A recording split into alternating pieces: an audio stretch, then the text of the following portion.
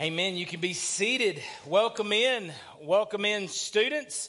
A great D-Now weekend. Welcome in if you're here, whether you are visiting, this is your first time, or whether you are a regular attender. We are so glad to have you have chosen Lindsay Lane North as a place where you would worship today. And I pray that you've come to do just that. Man, we are excited how God is working and God is moving throughout this weekend. Man, we've had salvations. We've had life change through D-Now.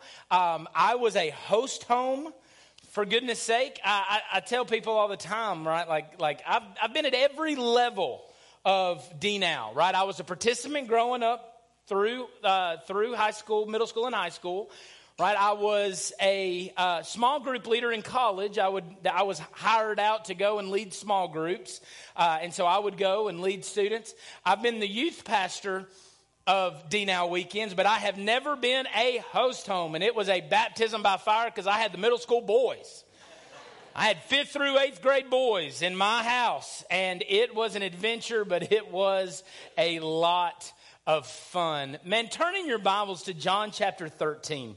We are beginning a new series entitled Abide in Me. We are leaving the minor prophets and going to the Gospels, right? Going specifically to some of the last words that Jesus would ever teach his disciples before his death and resurrection.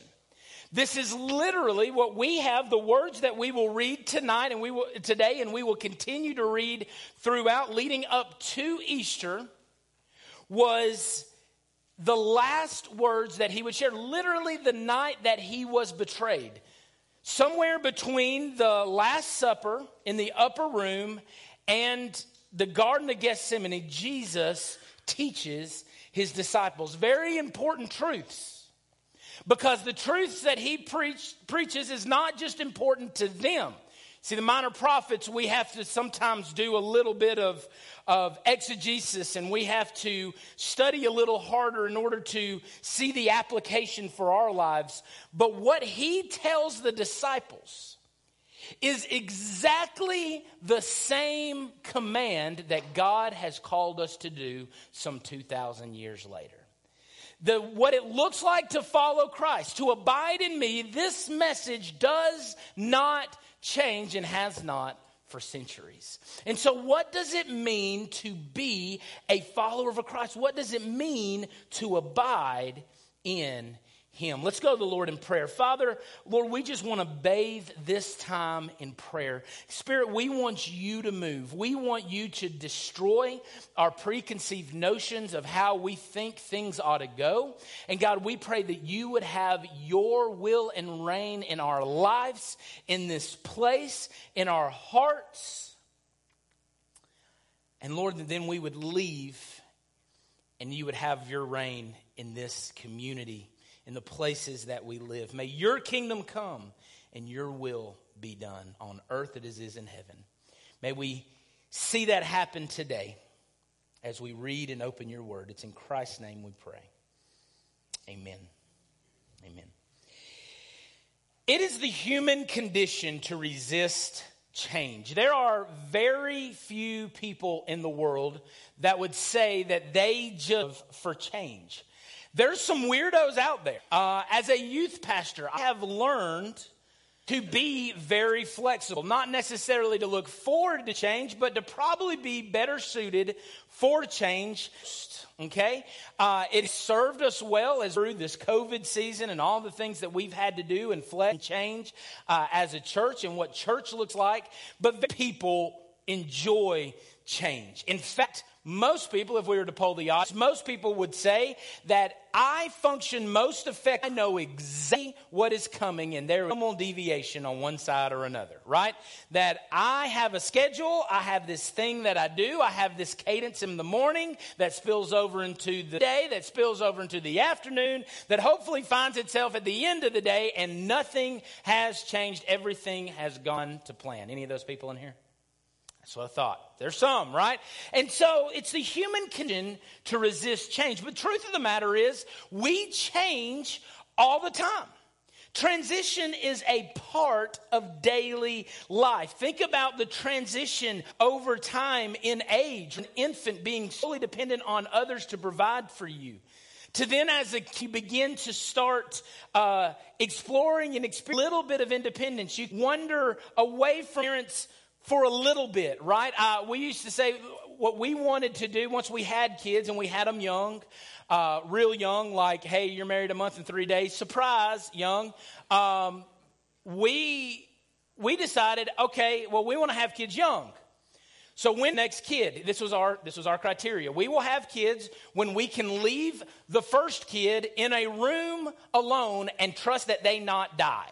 Right? Like that was it. So it was about 3 years old. So all of our kids are about 3 years apart. Like, hey, they're going to be okay left. Like, we're not leaving them forever, but like, we're like, hey, we can trust them to walk into a room and us not have to run in there and helicopter parent them, right? And so that was what we looked to do, right? And so as you grow older, right, do y'all remember the magical day that jingling came from your parents' pocket as they tossed you? Right? And it didn't matter what type of car you had. It didn't matter that it was my grandma's old wheels, baby. I had turned 16 and I could get places. My independence had grown.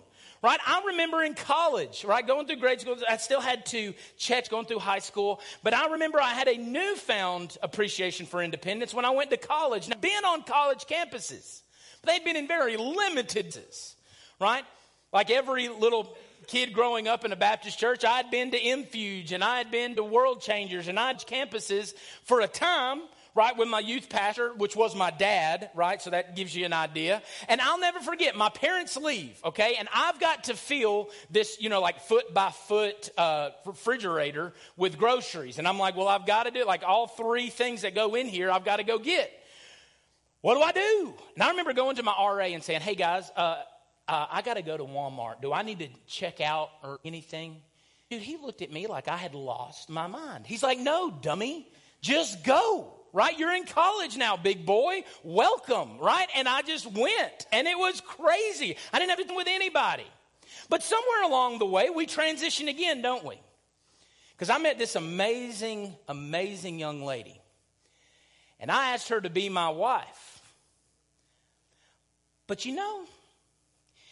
she had something against when I decided that I wanted to stay out as late as I wanted to do, because that's what I had done for a long time, since college and going in through my seminary, being a single man. I could do whatever I want, go whenever I want. She had the audacity to be upset with me when one night I decided, well, I'm not going to come home right away. I'm going to go play tennis for a few hours, and I'm going to let my wife and my pregnant wife chill at the house with her meal that she had prepared for us. And she had the audacity to be upset with me about that. Can you believe that?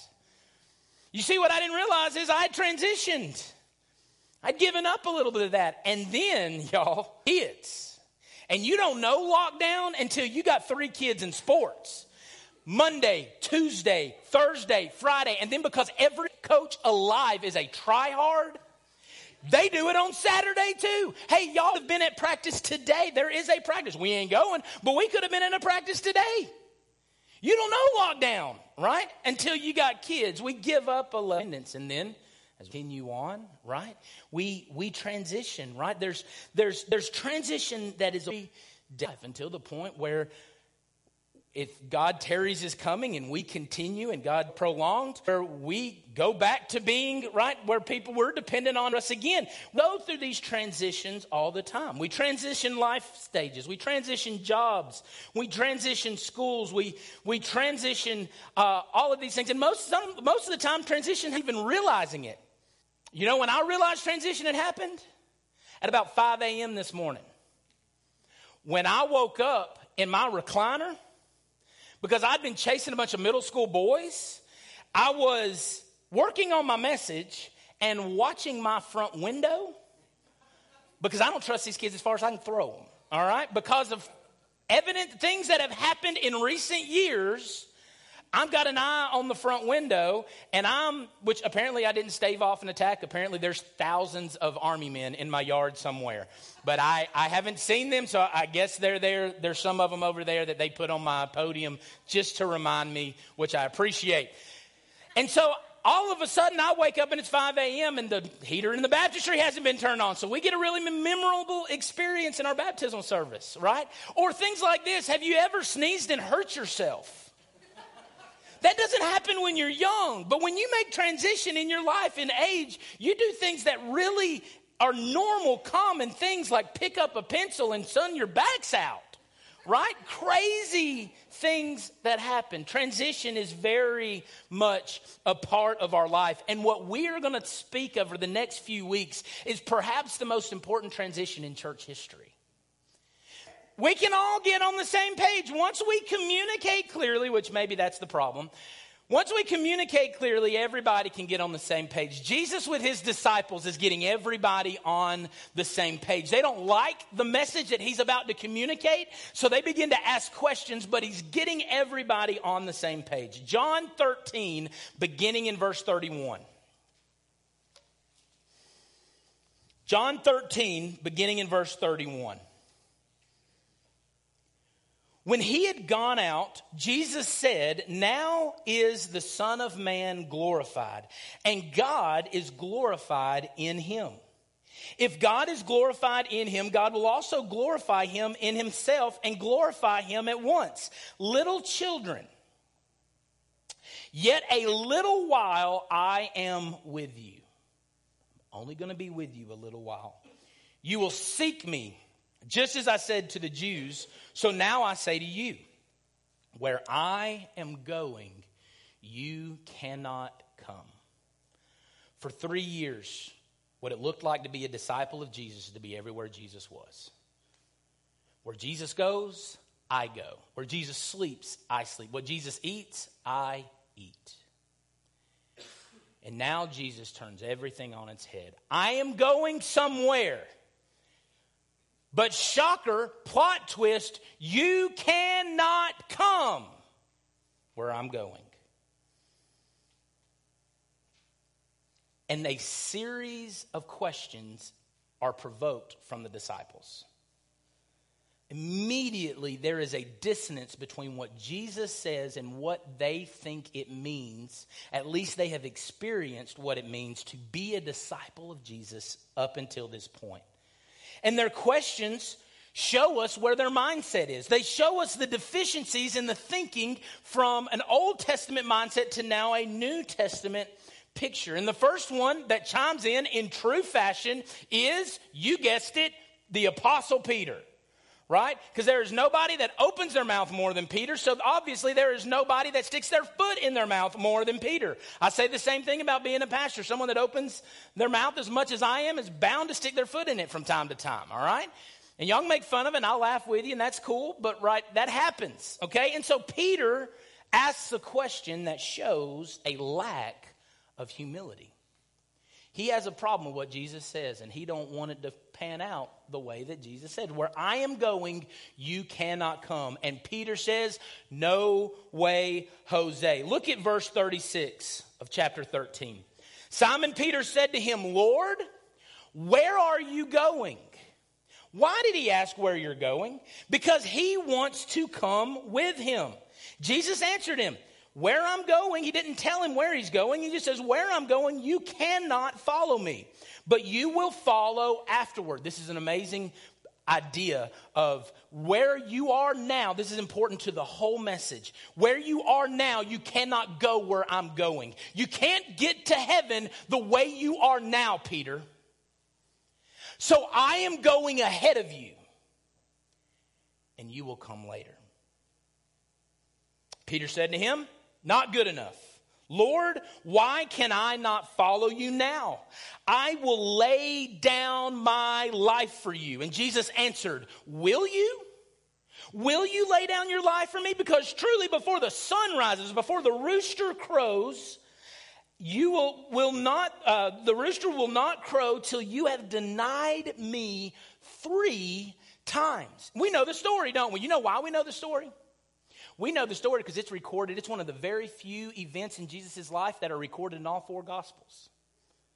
Every single Gospel account has a picture, has a telling of when Peter betrayed Jesus 3 times. And then after he cursed and said, "Woman, I don't know the man," we know the story, right? His failure is on display for all of history to see. All of history, hearing the news that Jesus was going away caused a swelling in emotions for Peter. And because Peter was led by his emotions rather than fact, rather than what Jesus would actually tell him and getting his marching orders from Jesus, he had a problem with how Jesus was going to execute the next part of his plan. And so he thought he had a better idea. His emotions led him to a place of selfishness.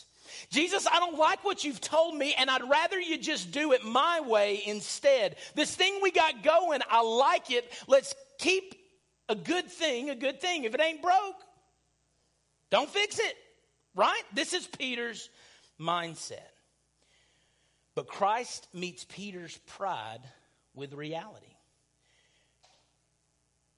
The reality is, Jesus knew that Peter could not meet the standard that was necessary in order to be a follower of Jesus. Why? Because Peter would never be perfect on his own power.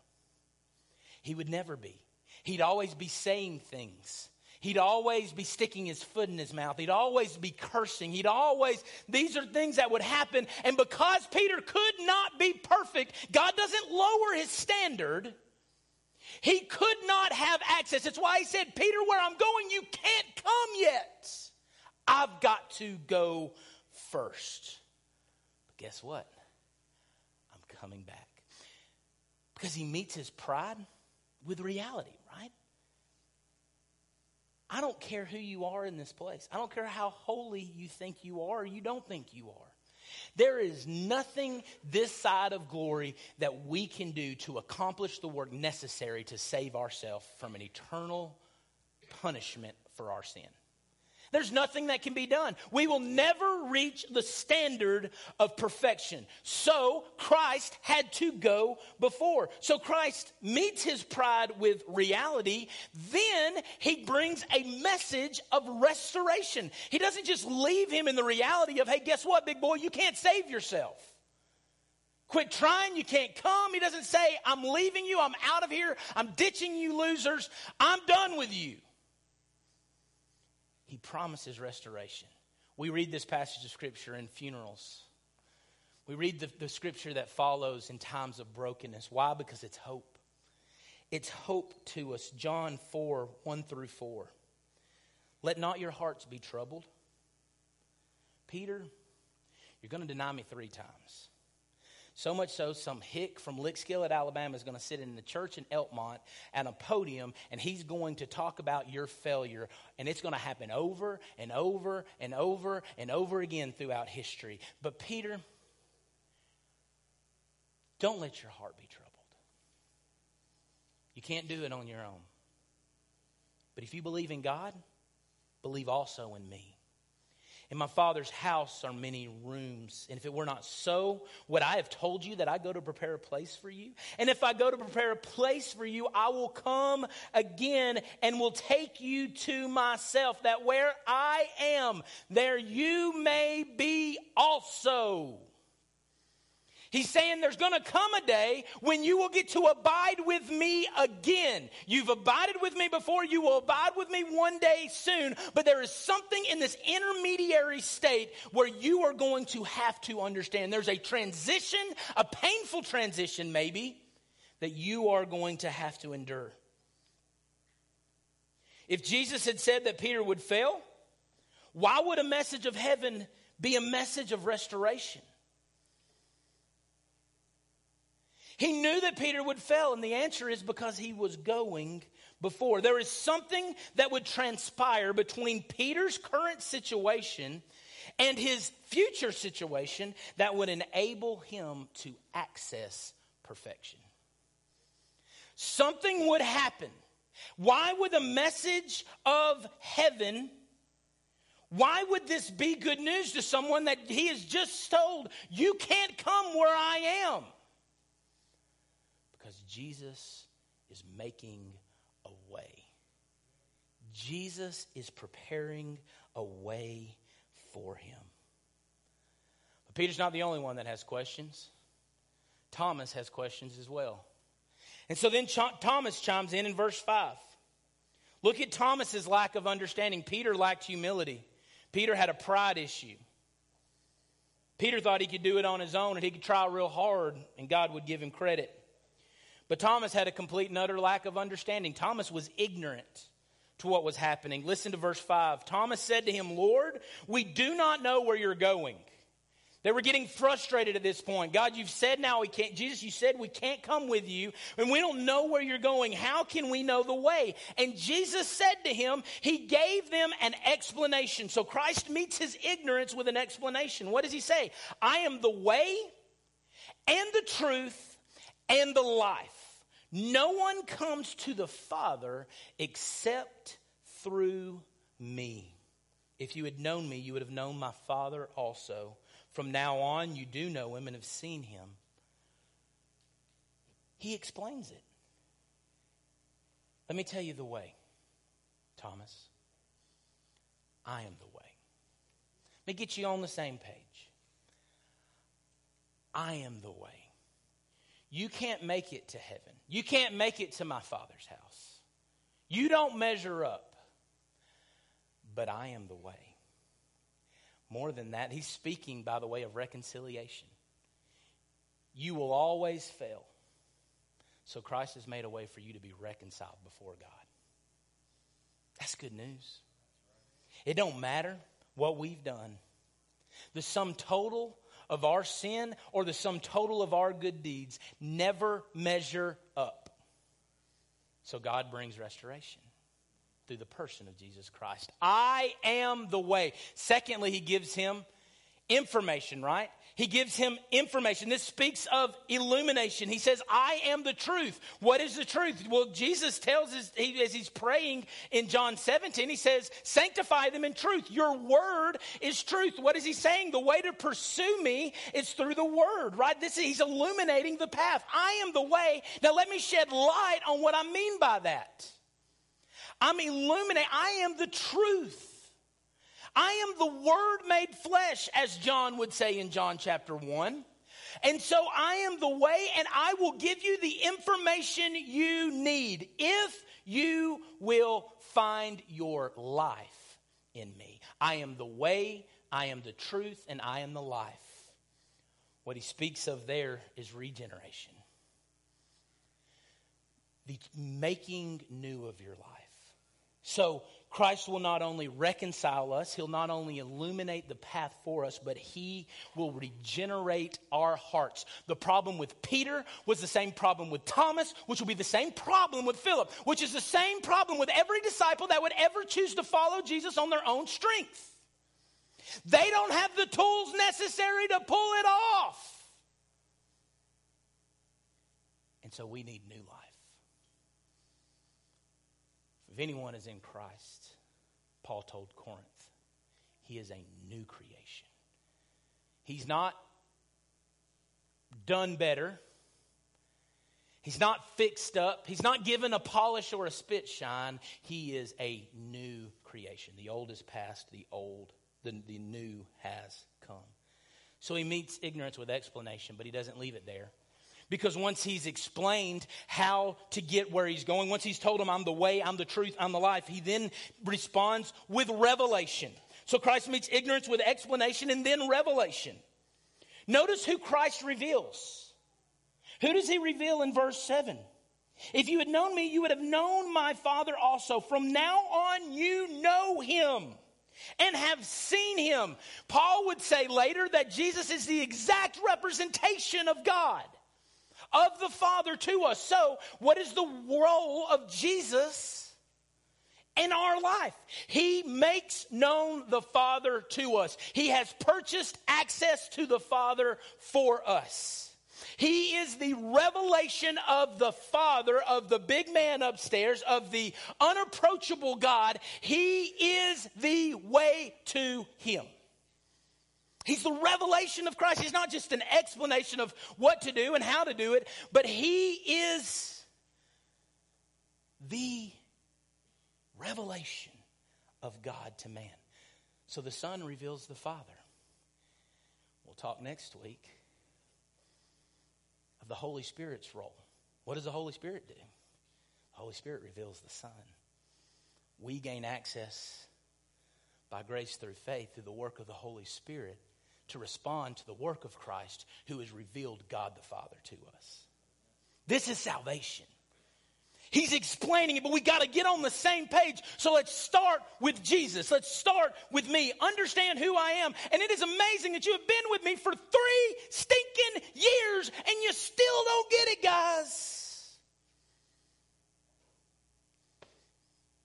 Peter had a humility problem. Thomas had an understanding problem. Philip, he had a faith problem. Philip's question reveals a lack of faith. Philip said to him, Lord, show us the Father, and it is enough for us. Philip fell into the same trap the Sadducees and the Pharisees did. What would the Sadducees and the Pharisees, what did Jesus say? You're always looking for a sign. You're telling me do something else to prove to me that you're the Son of God. And Jesus said, I'm done with that. You must have faith in me. He says, show us the Father, and it is enough for us. And Jesus said to him, have I been with you so long, and you still do not know me, Philip? I believe the condition of the American church is there's a lot of people that have been with and around Jesus things for a long time that have no idea who Jesus is. Now, they have a head knowledge, but it has never invaded their heart. It is never, and how do we know it invades our heart? Because it starts affecting our hands and our feet. Because it's things that we just can't help but to do. As Pastor Dusty at Lindsay Lane would say, and he said, Jesus changes our want to. He changes our desires, and I can't explain that, but I know it's true in me.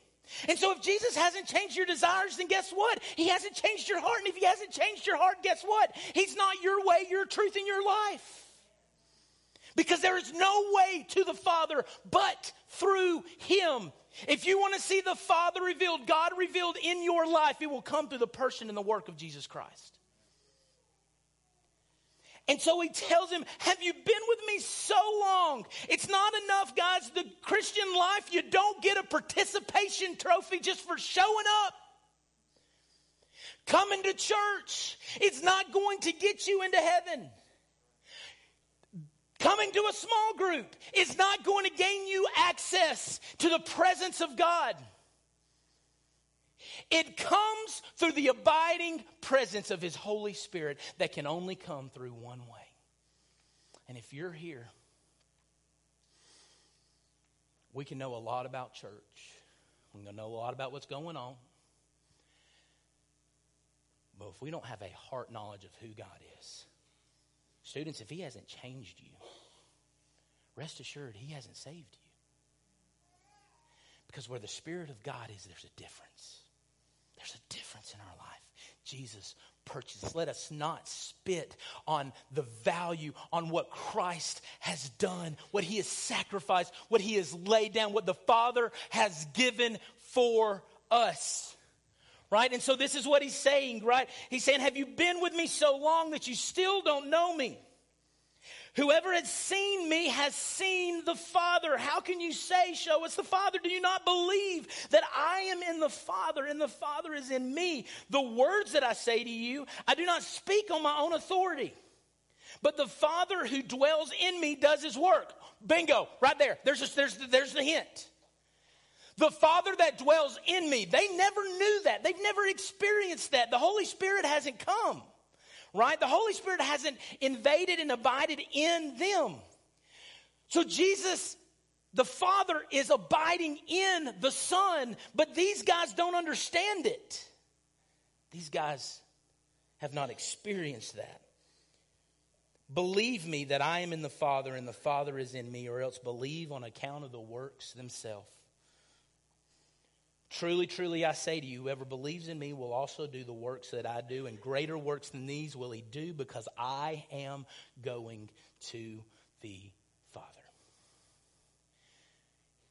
He ties a bow on it. Where are you going? Peter asked it at the beginning, where are you going? I am going to the Father.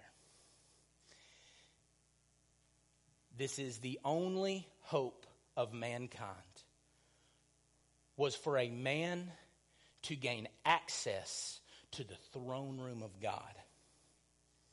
And it could not happen from any other man than for a spotless, perfect lamb to be provided. And so Jesus won us access because he went before to the Father. He's saying, I am going to the Father, Peter, Philip, Thomas, to make a way for you so that if you will pursue me, you won't find life abiding with me. You will find it abiding in me through the work of the Holy Spirit, which he's getting to. And then what does he say? Christ meets doubt with proof. Listen, if you don't believe me, look at the works that I've done. I've proven who I am. You've seen me raise the dead. You've seen me heal the leper. You've seen me cause the lame to walk. You've seen me do these things. John the Baptist would ask him the same question. He'd say, hey, are you the one, or should I look for somebody else? Because I'm here in prison. I'm about to get my head chopped off. Like, I saw this panning out a little differently for me. Let me make sure you're the Messiah. And what does Jesus say? He says, here's the proof. He said, lives are being restored, right? That's basically what he responds with. And blessed is the one who does not fall away on account of me. And so he provides proof to the doubt. Isn't it amazing that God isn't offended by our questions? God, in his grace and his mercy, if we will pursue him, he will provide answers to our doubt. He'll provide proof. He's reminding his disciples of this who yet still don't understand what it's like to have the abiding presence of God in their life. He is explaining to them so they're all on the same page. So when it happens, they move. That's why what happens in Acts chapter 2 is so powerful, is because everybody knew it was coming. Everyone knew. But Christ doesn't just meet doubt with proof. Finally, he meets it with provision. He says, greater works do you than these, right? So what he means by that is not necessarily greater in extent, right? We'll be raising 3 people from the dead. What he means is you will do works, and the reason why it's greater is it's greater in number, right? Because there's more of God's presence in the world, right? It's not just isolated to one being, right? Jesus in flesh. Now Christ will be distributed to all people, and his presence will cover the earth as water is to the seas. By the way, that's prophecy, right? That God's presence will go wherever his people are. And so what he's saying is greater works do than these. Why? Because I am going to the Father, and he begins a transition to speaking of the Holy Spirit.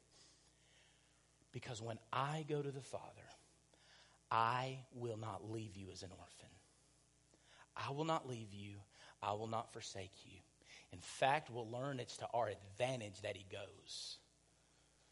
Because the Holy Spirit will then give us access to the finished work and reconciliation purchased by Christ and reveal the Father to us.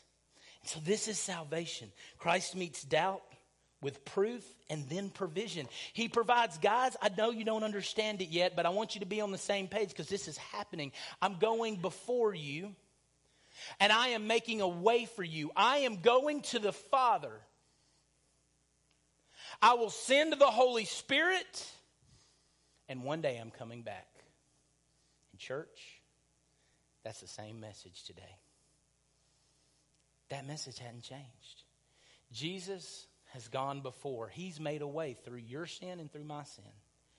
Not through our individual work, not as Peter would have wanted, but through his substitute. He lived the life you couldn't live. He died a death that you deserved. And then he proved who he was when he rose from the dead, gaining you victory in Christ. No longer do we have to be dead in our transgressions and sins. Students, we learned about what it means to be truly free. God has set us free from the penalty of our sin. God the Father is revealed to us through the person of Jesus Christ. And so if you're here today and you don't have that relationship with Christ, I want to encourage you to respond to that. Respond to the revelation of God through Jesus Christ. Let's get on the same page, church. Let's respond not by our works. Let's respond in faith to what Christ has called us to accomplish. And so with every head bowed and eye closed, we're going to have a time of invitation, a time of response, a time where you can align yourself with what God has revealed through His Word. So the band is making their way up. You have an opportunity to respond today to this invitation. And listen, if you don't have a relationship with Christ, if He has never changed who you are, that provision is not effective for your life. In the current state you're in, the wrath of God is still on you because of your sin. Oh, you may think you're a good person, but you're not perfect. And that's the problem. And so Christ has made a way for you. He's purchased perfection for you if you would just call on His name to be saved. If you would call on in the name of Jesus, you can be saved. I know that there's at least one in this room that doesn't have a relationship with Christ. If you're here and you need to respond, don't let this moment slip by without doing just that. Christ has called you into a relationship. Why did He tell His disciples these things? Because He cared for them. He wanted them to be encouraged. He hasn't left us. He's given us a way, but it only comes through the way, the truth, and the life of Jesus. Would you respond to that message today? If you're here and you need to surrender your life to the Lordship of Christ, I pray that you would do that. In fact, if you're here, I'd love to help you with that. If you're here and you've never received Christ as your Lord and Savior, I'm just going to lead us in a prayer right now. A prayer where you can just decide right now that you are going to surrender to Him. You're going to give your life to Him. There's nothing magical about the prayer. It is just simply proclaiming the truth that we know in Jesus. And so if that's you and you need to respond today, I pray that you would pray this prayer, maybe in the quietness of your own heart. Just repeat these words. Repeat this prayer after me. Pray something like, Dear Jesus, I know that I'm a sinner. I know that you sent your Son to be the sacrifice for my sin. Jesus, that you lived a sinless life, that you died on the cross, taking my punishment for sin. And as you rose to new life, so can I. Jesus, I pray that you would come into my life. I freely make you the Lord and the Savior of my life. Now give me boldness to share what you've done in my life with others. In your name we pray. Amen. Amen. With heads and hearts still bowed, if you prayed that prayer today, would you just cut your eyes up to me? Nobody looking around. But if you prayed that prayer today for the very first time, you accepted Christ as your Lord and Savior, would you just look up at me? This is just between me and you. Nobody's around. Nobody has to know right now. Would you just look at me?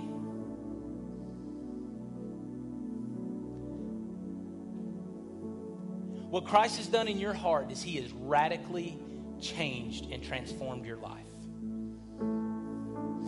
And the enemy would give every reason in the world for you not to let somebody know about that decision. Not to know about the transformation that He's brought about. But God has called you to be obedient to Him. That means He's called you to let somebody know about the decision that you've made.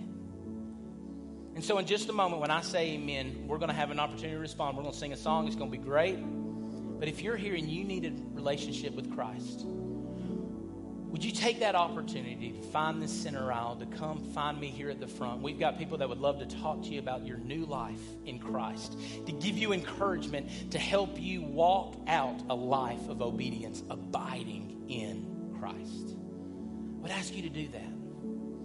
I'm not going to come to you. I'm not going to embarrass you, but I pray that you would respond. And any of us, maybe we know we have a relationship with Christ, but we know we need to respond to him. I pray that you would do that today. Realign your heart with his. Let's all get on the same page. Father, we love you and we praise you. Lord, thank you for the eyes of those that I've seen that have passed from death to life. God, give them boldness to respond in obedience to you. God, we thank you for what you have purchased for us. We love you and we praise you. It's in Christ's holy name we pray. Amen and amen. Would you stand to your feet as we